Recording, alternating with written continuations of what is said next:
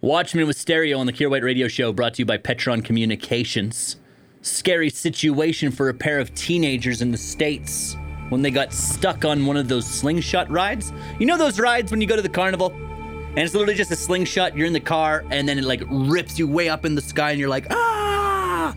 And you have to pay a whole bunch of extra money. You can't use tickets to get on it. It was one of those things, and apparently a less than important cable snapped. A non-load-bearing cable, that's what they said. Teens were stuck up there for several hours. Everything's fine. They got down. They didn't get anything. They didn't need medical attention or anything like that. That right there, though, why I don't get on those slingshot rides.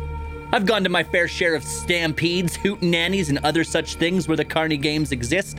And every time I've seen the slingshot ride, I've always thought to myself, man, what a stupid way to die that is. So I never got on it. And people would get on it, and I'd watch them and be like, do they make it? And almost always they do. But eventually they won't. And that's why I don't get on the slingshot ride. I don't even get on the regular rides anymore, to be honest with you. I rode a roller coaster a few years back at, what was it?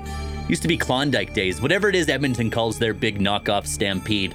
I was on this roller coaster, and it paused up at this top of the circle, and I looked and realized that the entire roller coaster was held together by one basic push pin, and I was like, yeah, that's enough shoddy carnival rides for Kier. I want to live past 26. Kier White. Why come you don't have a tattoo? On the bear.